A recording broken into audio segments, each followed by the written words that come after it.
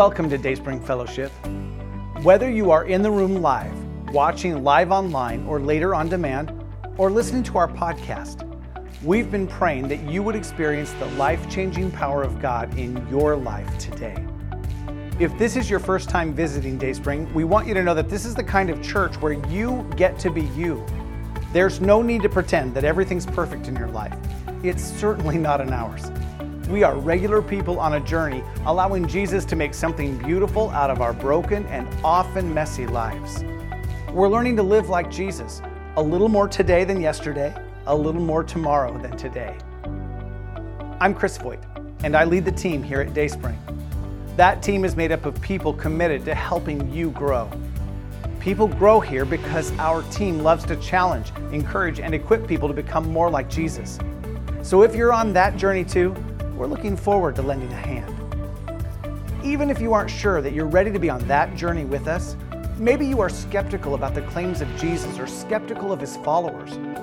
Well, this is still a great place, a safe place to explore and ask questions as you look for answers. We're asking questions and looking for answers too, so I think we can be pretty good company on your journey.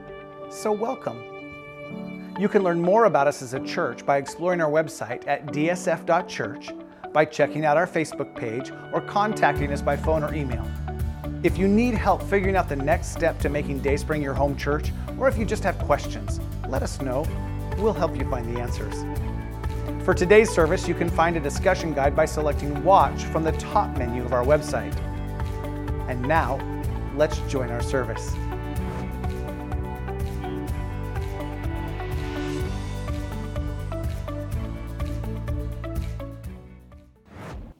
We are on week 3 of our 4-week series, Life Interrupted, Reluctant Prophet, Relentless God. And we've been working our way through the book of Jonah. In week 1, we saw just how reluctant of a prophet Jonah was. He was disobeying God, choosing to run as far and fast in the opposite direction from the one that God told him to go. He literally travels as far away from his assignment as was humanly possible.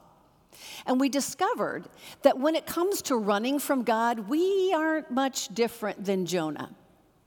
We saw how Jonah's sin affected other people, not just himself, because that's how sin is. It never travels alone. And because of Jonah's disobedience, he experienced the sovereignty of God through a deadly storm. We also discovered that God is definitely relentless in his love for Jonah and for humanity, and we'll continue to see how God loves even those that seem unlovable and desperately wants to have relationship with all people, even the worst of the worst. Last week, we saw Jonah get a reality check as God dealt with Jonah's disobedience, that whole whale thing. And Jonah has a bit of time to reconsider his choices, and he checks himself before he wrecks himself. Jonah chooses to get back on track with God's instructions to bring a message of judgment to Nineveh. We also learned what steps are necessary for repentance. And now here we are in week 3. If you missed week 1 or 2, I would encourage you to go to our website and to catch up. Before we begin, will you pray with me? Heavenly Father, we thank you.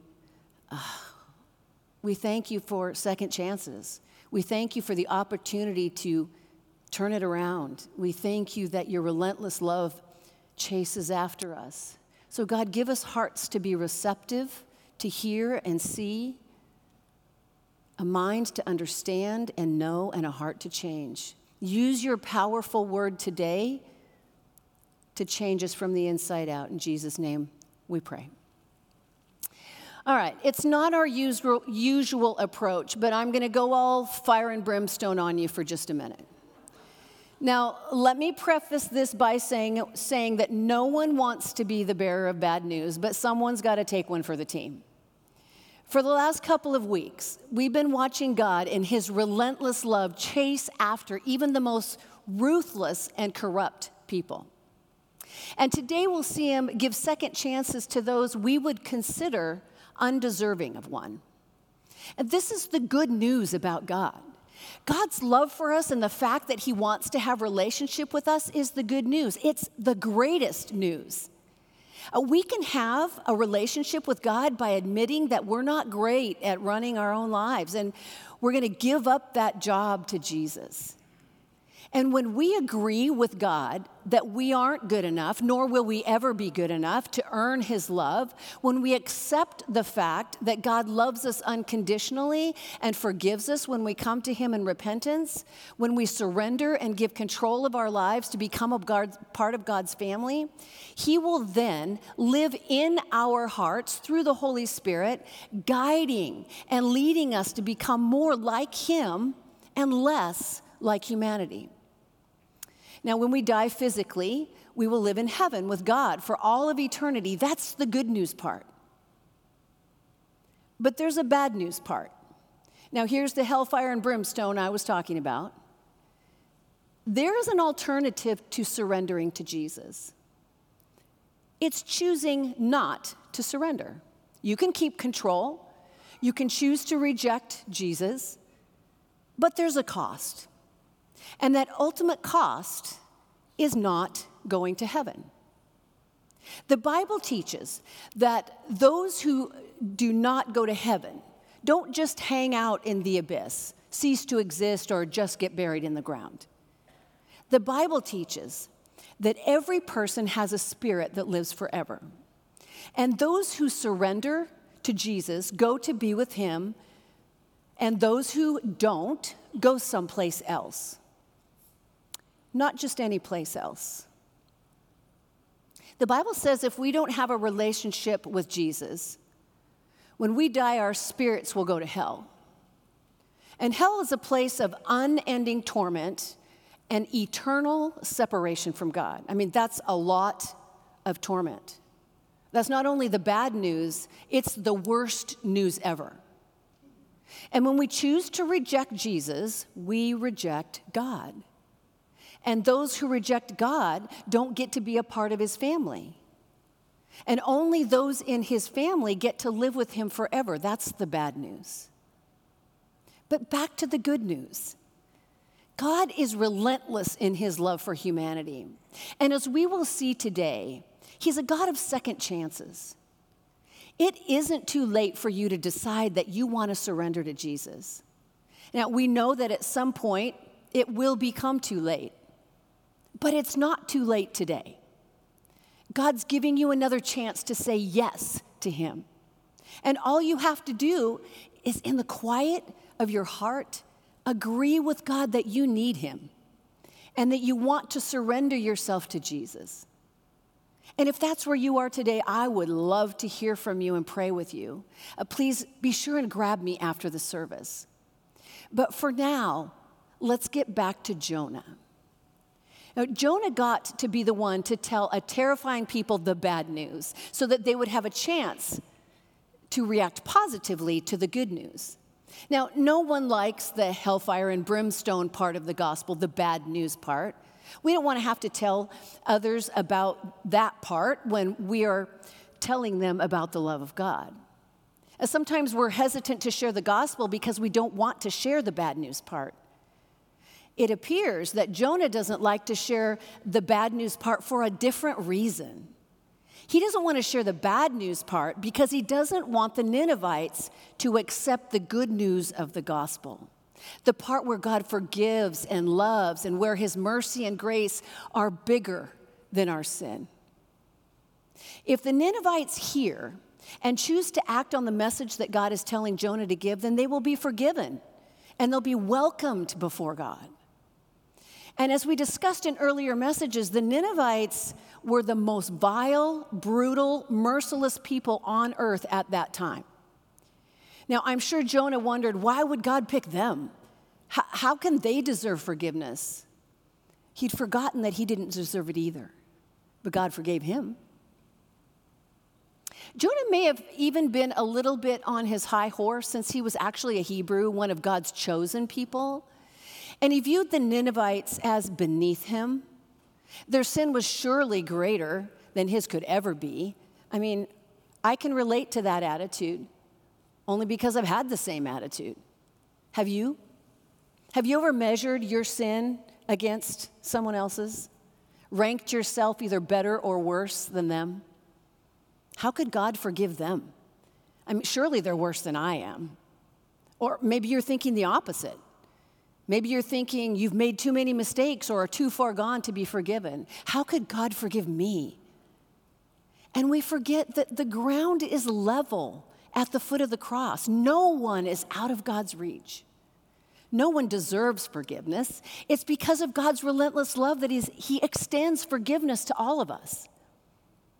So let's see how God's second chances turn out for Jonah as he trades rebellion for obedience, and for the Ninevites as they unexpectedly do the same. So let's begin in Jonah chapter 3, verse 1. Then the Lord spoke to Jonah a second time. Get up and go to the great city of Nineveh and deliver the message that I have given you.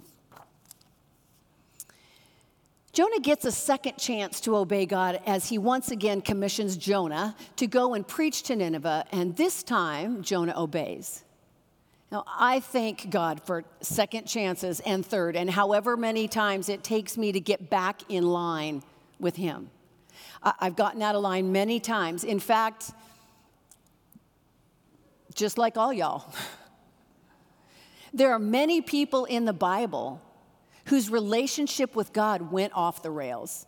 But in the end, they were able to do great things for God's kingdom. They desperately needed another chance to get things right. And God gave them that chance. I mean, you don't have to read very far into the first book of the Bible to find someone.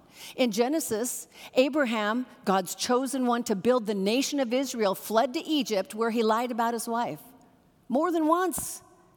Apparently, he didn't learn his lesson that first time. And yet, God restored Abraham, and the rest is history. Moses killed a man and fled from Egypt, and God still used Moses to be the leader of his people. Peter denied Jesus 3 times, and yet Jesus forgave him. Peter later wrote the letters we know as 1st and 2nd Peter in the Bible. Jesus gave Peter a do-over, another chance, so to speak. And he was privileged to pen some of God's written word. John Mark was a reluctant missionary. In fact, the Apostle Paul was so disappointed in him that initially he didn't want John Mark to be a part of his second missionary journey. But later, Paul wrote this in his letter to Timothy. He said, "Only Luke is with me. Bring Mark with you when you come, for he will be helpful to me in my ministry." John Mark got another chance to be a part of building the church. You know, when we mess things up or go the wrong way, whether it's blatantly or just slightly disobeying God, the enemy is right at our back, whispering in our ear, "There's no hope for your recovery. You can't come back from this. God could never use you now." But God is the God of second chances. He offers us an opportunity to trade places, to make a heart change from being rebellious to being obedient. And although we are beyond grateful for second chances, let's not use that as an excuse for sin or disobedience. I think we do that all too often. Sometimes we get a little too casual with God's grace, and we underestimate how detrimental disobedience is to our heart, to our mind, to our relationships with Jesus and with other people. We tell ourselves that it doesn't really matter, but it does. It causes pain to us, to others, and it grieves the heart of God. Now, we know that God doesn't need anyone to do anything for him. He's perfectly capable of bringing about his will for you and for me and for all of creation without our help. But God uses us for spiritual growth. I mean, we grow when we are obedient to live how God wants us to live. God uses his people to show others what Jesus is like through our actions and our attitudes, and to speak the truth of God's word as we help others understand God better. But as Warren Wiersbe says, God is more concerned about his workers than he is about the work. Our obedience to God and becoming more like Jesus is what God cares about, because that's what brings us peace and freedom, and it deepens our relationship with Him. Through our obedience to God's will, we gradually think more, act more, and become more like Jesus. Let's pick it up in verse 3. This time, Jonah obeyed the Lord's command and went to Nineveh, a city so large that it took 3 days to see it all. On the day Jonah entered the city, he shouted to the crowds, 40 days from now and Nineveh will be destroyed. Now, we're told that Nineveh is a gigantic city that took days to walk through.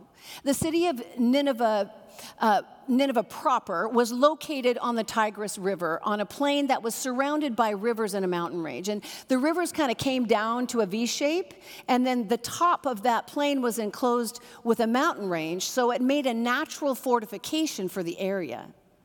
And in this fortified enclosure, there were several prominent cities. And it may seem strange to call Nineveh such a great city in size when historically cities would have been very small and surrounded by walls for protection. And in times of peace, many people lived outside of the city. The cities were walled for protection and where the fortress for the people would come during the time of siege. And now in the Nineveh area, there were actually 3 walled cities, Nineveh proper, Calah, and Khorsabad.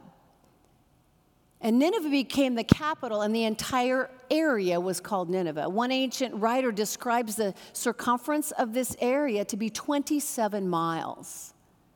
And Jonah gets only 1 day in on his trek through the city, and he spreads the message, 40 more days and Nineveh will be destroyed. Now, some versions of the Bible use the word overturned. 40 more days and Nineveh will be overturned. His sermon is very short, only 5 words in the original Hebrew, and it seems a little bit strange to me. Now, as the guys from the Bible Project put it, they point out, look at what's missing. There's no mention of what the Ninevites have done wrong or what they should do to respond, and there's no mention of who might overturn them, and most noticeably, there's no mention of God. Why is that? Is Jonah intentionally giving the bare minimum of information? Just the facts, ma'am? Is he trying to sabotage God's message? It kind of seems as there's just no effort on his part. I mean, is he intentionally giving less than half an effort? Is he hoping that this whole thing doesn't work? I mean, remember, Jonah hates the Ninevites with a passion as they have tortured and killed his people. And he does not want the Ninevites even to have an opportunity to trade condemnation for forgiveness. And for all he knew, any minute he could be skinned alive literally or impaled on a pole for just showing up in the city. It would not have been uncommon for the Ninevites to do that. The truth is, we don't know. We don't know if this is the only thing that Jonah spoke. It appears so, but it doesn't actually say that he only spoke 5 Hebrew words. The important thing here is that Jonah decided to obey God and deliver the message, and even if it appears like a shallow attempt to get the Ninevites to repent, we see that. So let's move on to verse 5. The people of Nineveh believed God's message, and from the greatest to the least, they declared a fast and put on burlap to show their sorrow. Now, the last word of Jonah's short sermon in some versions is overturned, meaning turned over. And it can refer to a city being overthrown or destroyed like Sodom was in Genesis 19:21, but can also be used to mean transformation, something being turned over and changed into its opposite. And we see that in 1 Samuel 10:6. So ironically, Jonah's words did come true, but not in the way he intended. Nineveh gets turned over as Jonah's enemies repent and find God's mercy. So just like that, God's message hits home, and the Ninevites not only heard with their ears, but they respond with action to what they heard. Everyone from the greatest to the least heard and responded to God's message. Now, we don't have to be polished or perfect in our message of God's love for others. I don't recommend a shallow approach with half an effort. Not because God can't use it. Clearly he can and he does. But don't we want to be a people who do our best for the one who created and loved us enough to save us? I mean, we don't have to be perfect in what we do. We just have to say yes to God. And remember, Jesus commanded us to tell others about him and how they can have a relationship with him. In the gospel writer Matthew records these words, which we know as the Great Commission. Therefore, go and make disciples of all the nations, baptizing them in the name of the Father and the Son and the Holy Spirit. Teach these new disciples to obey all the commands I have given you, and be sure of this: I am with you always, even to the ends of the age. Those are our marching orders from Jesus. We are to go. That's an action word. We don't have to be polished or perfect when we share Jesus. And if you need some pointers, go to our website and watch our last series, Magnetic, Activating the Power of Influence. God will use our efforts, however clumsy they are. And again, I would rather be clumsy with heartfelt effort than lazy with little effort. I mean, God will do what he is going to do. Even so, I want to do my best with God, what God has given me, and at any given time. I don't want to be a slacker for Jesus. I want to hear him say, "Well done, good and faithful servant," not "Welcome home, slacker." Now, notice that the Ninevites believe with action. When they believe in God, they demonstrate it by declaring a fast and putting on burlap to show their sorrow for their sin. Other versions use the term sackcloth. And wearing sackcloth was a Hebrew custom indicating humility before God. Clearly, the Ninevites knew something about Hebrew culture and showing humility before God. Let's pick it up in verse 6. When the king of Nineveh heard what Jonah was saying, he stepped down from his throne and took off his royal robes. He dressed himself in burlap and sat on a heap of ashes. Even the king of Nineveh got in on the action. He also dressed himself in clothes of humility. Oftentimes, dressing in burlap or sackcloth was accompanied with ashes. And ashes were a reminder of where humanity came from. A reminder that back in the book of Genesis, when God created man, he created man from the dust. So we're seeing a wicked king and a vile people agree with God regarding their sin. And we see them turn away from their sin with their actions and show humility to God and turn toward him. And then in verse 7, Then the king and his nobles sent this decree throughout the city: no one, not even the animals from your herds and flocks, may eat or drink anything at all. People and animals alike must wear garments of mourning, and everyone must pray earnestly to God. They must turn from their evil ways and stop all violence. Now, these pagan people of Nineveh actually repented. And what an unexpected turn of events. I mean, the most corrupt people turned toward God. And once again, God uses something unexpected and the people that we don't expect as a positive example. The repentance of the Ninevites will stand in stark contrast to Israel's stubbornness. God's chosen people of Israel would receive many messages of repentance from the prophets. Over and over again, they refused to hear God's message and change their ways. On the other hand, the Ninevites seem to pull a one and done, and they hear it and they repent. Look at what Jesus says to the religious leaders when they don't believe God's message. You can find this in Matthew chapter 12.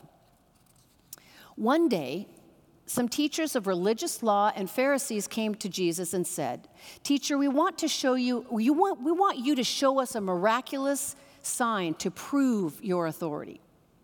But Jesus replied, "Only an evil, adulterous generation would demand a miraculous sign.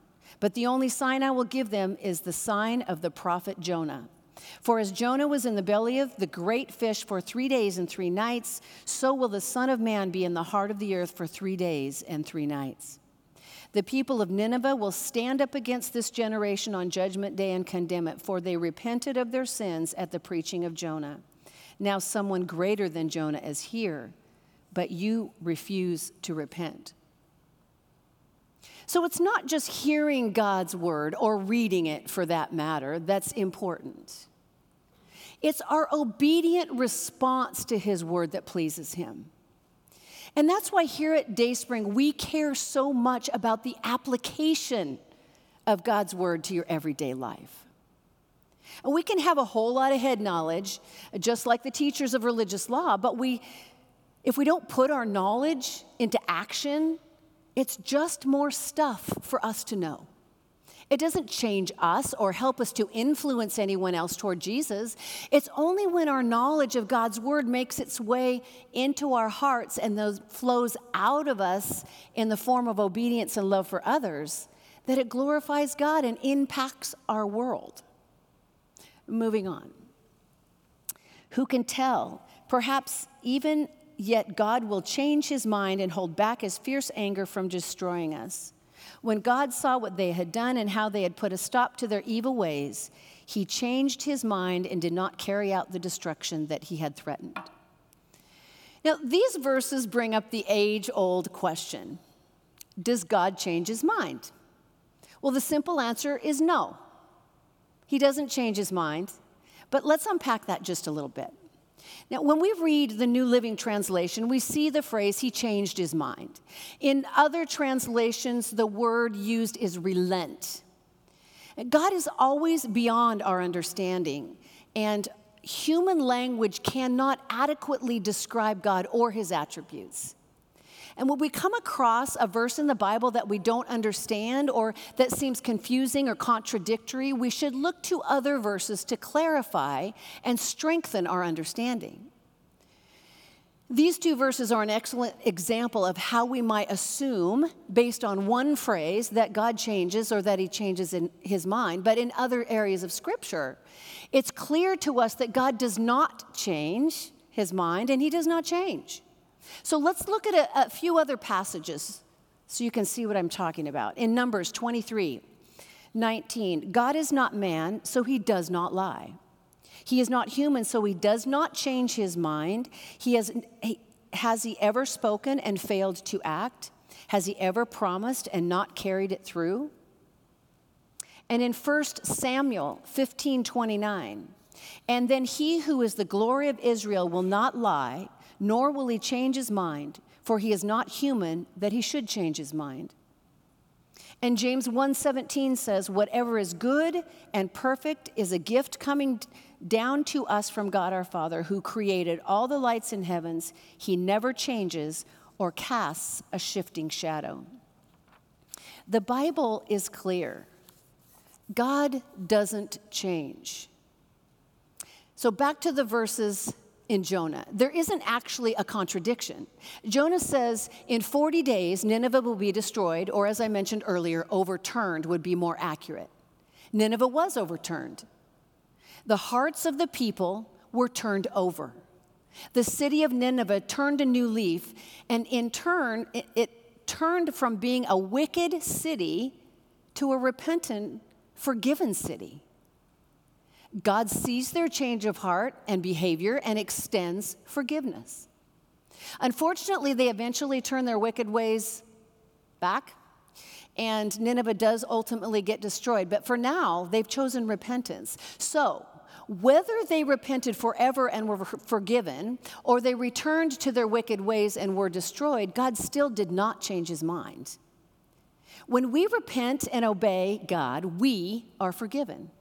When we deny God, we receive the consequences of our choice. And if we look back to chapter 1, verse 2 of Jonah, God tells Jonah to announce his judgment to Nineveh because he sees how wicked its people are. It doesn't give specific details regarding what he told Jonah to say. Then in chapter 3, where God gives Jonah his instructions once more, God says, deliver the message I have given you. Again, no detail to the message. So whether Jonah's message was accurate or not, we don't exactly know. What we do know is that the city repented and God forgave them. And we can rest in the fact that God does not change, nor does he change his mind. And I'm guessing that most of us would not consider ourselves as bad as the Ninevites. I mean, they were savage murderers who tortured their victims. But remember, we can't play the comparison game when it comes to sin. And remember that sin is anything out of alignment with God's will. When we are out of alignment with God, we are in alignment with sin. And sometimes we get out of alignment because we're impatient and we want to help God. We want to help God get the job done. We jump ahead of God. Or maybe we react before we really pray about it. Or we just can't stand the situation, so we have to do something to get that ball rolling. And we forget that God is at work in the waiting. Sometimes we get out of alignment and we don't even recognize that we're out of alignment, or we're ignoring it. This happens when our relationship with Jesus is or has become distant, like an acquaintance or someone we would say hello to in the grocery store, instead of an intimate relationship that we are intentionally cultivating daily. And we don't even recognize how far we're wandering away from him because we don't even miss him. Sometimes we get out of alignment and it's 100% intentional. We know what we are doing is wrong, and we do it anyway. The pleasure or the desire overrides our love for Jesus, and the next thing you know, we are off the rails. And I know that's harsh saying that we don't love Jesus, we're intentionally out of line, but it's true. When we intentionally sin, we are in that moment loving the sin more than Jesus. And there are some of you who are intentionally rejecting Jesus. You think you aren't ready for a relationship with Jesus. He's definitely ready for you. But you have to choose him. Again, that's free will. It's always your choice. But might I refer back to the fire and brimstone at the front end of this message? Now, the Christianese word for being out of alignment with God might be lost. I mean, when someone is not following Jesus, we say he's a lost soul, meaning far away from Jesus, out of alignment with God. It describes one who is wandering, searching for something, usually trying to fill a hole in their heart, in their life, that only God can fill. We call that the God-shaped hole. Nothing can fill that hole in our hearts but God. And thank God for second chances. When we're out of alignment with him, he will look for us and come after us and give us that second chance to get back in line with him. So I want to look at some New Testament examples of God searching for the lost. In Luke chapter 15, the Pharisees are upset with Jesus because he's associating with sinners. So Jesus told them this story. If a man has 100 sheep and one of them gets lost, what will he do? Won't he leave the 99 others in the wilderness and go to search the one until he finds it? And when he's found it, will he joyfully carry it home on his shoulders? When he arrives, will he call together his friends and neighbors, saying, "Rejoice with me because I have found my lost sheep"? In the same way, there is more joy in heaven over one lost sinner who repents and returns to God than over 99 others who are righteous and haven't strayed away. Jesus goes after the lost. And then in verse 8, or suppose a woman has 10 silver coins and loses one. Won't she light a lamp and sweep under the entire house and search carefully until she finds it? And when she finds it, she will call her friends and neighbors and say, "Rejoice with me because I have found my lost coin." In the same way, there is joy in the presence of God's angels, even when even one sinner repents. Now, the 10 coins are a Jewish version of our modern day wedding ring. When a woman was married, she would wear a headband of silver coins to signify that she was now a wife. And it would have been a big deal for her to lose one of those coins, and she would have searched in desperation to find it. Jesus goes after the lost. He gives us second chances. And I am so thankful for that. I don't want to take it for granted. I don't want to squander the blessing. I want to continue to cultivate my relationship with Jesus by my daily time in His Word and prayer. It isn't always easy. I mean, I get distracted by time constraints. I have nights of little sleep, and I would rather trade my Bible and my journal time for another 15 to 30 minutes of sleep.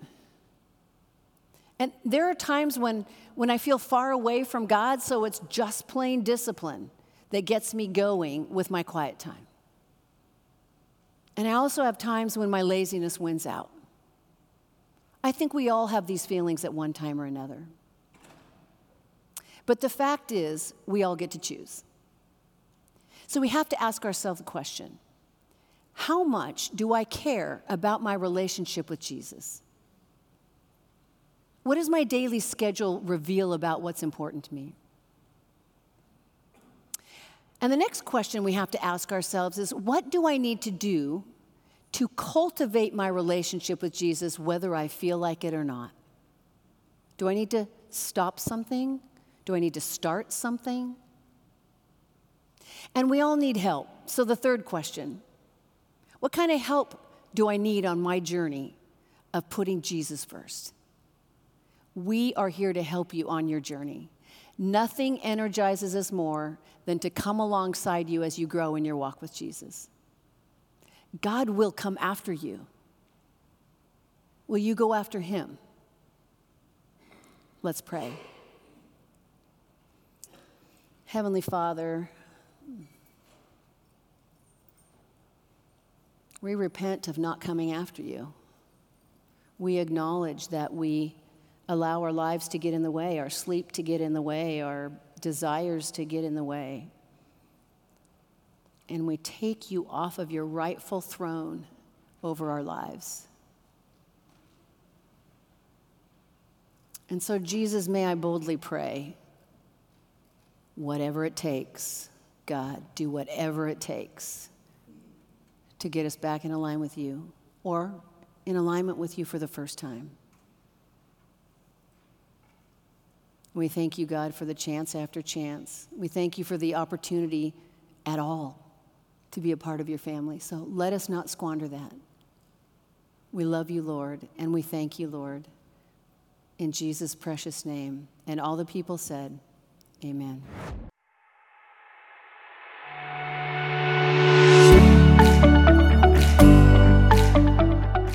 Thank you for joining us today. Let me encourage you to download the discussion guide by selecting Watch from the top menu of our website. Working through those questions on your own or with others will help the truth of God's Word begin to shape your life as you grow to be like Jesus. Please reach out if you have any questions or want help on your spiritual journey. My email address is on the screen, or you can call the church during the week. This ministry is made possible because of the faithful giving of people who call Dayspring their home church. God's work in their lives has left them changed, has made them more like Jesus, and they have come to understand how God uses their generosity to encourage others to become like Jesus as well. So if you're just checking us out today, please know that we don't expect you to give anything to support Dayspring. We count it a privilege to play a small part in God's perfect work in you today. For those of you who would like to start giving, we have 3 easy ways for you to get us your gift. Please see the online giving section of our website, or text GIVE to the number on your screen, or mail a check to us at the address you'll find on our website. Until we meet again, I am praying that God would give you opportunities to use your influence for the glory of His kingdom. Oh, and one more thing. Thank you for liking and sharing and following Dayspring on whatever platform you connect with us. Thank you for rating us where that is appropriate. Even more, thank you for sharing our services with your friends and family. If this service was a blessing to you, it'll probably be a blessing to someone else too. God uses you to plant seeds in other people's lives. So keep sowing.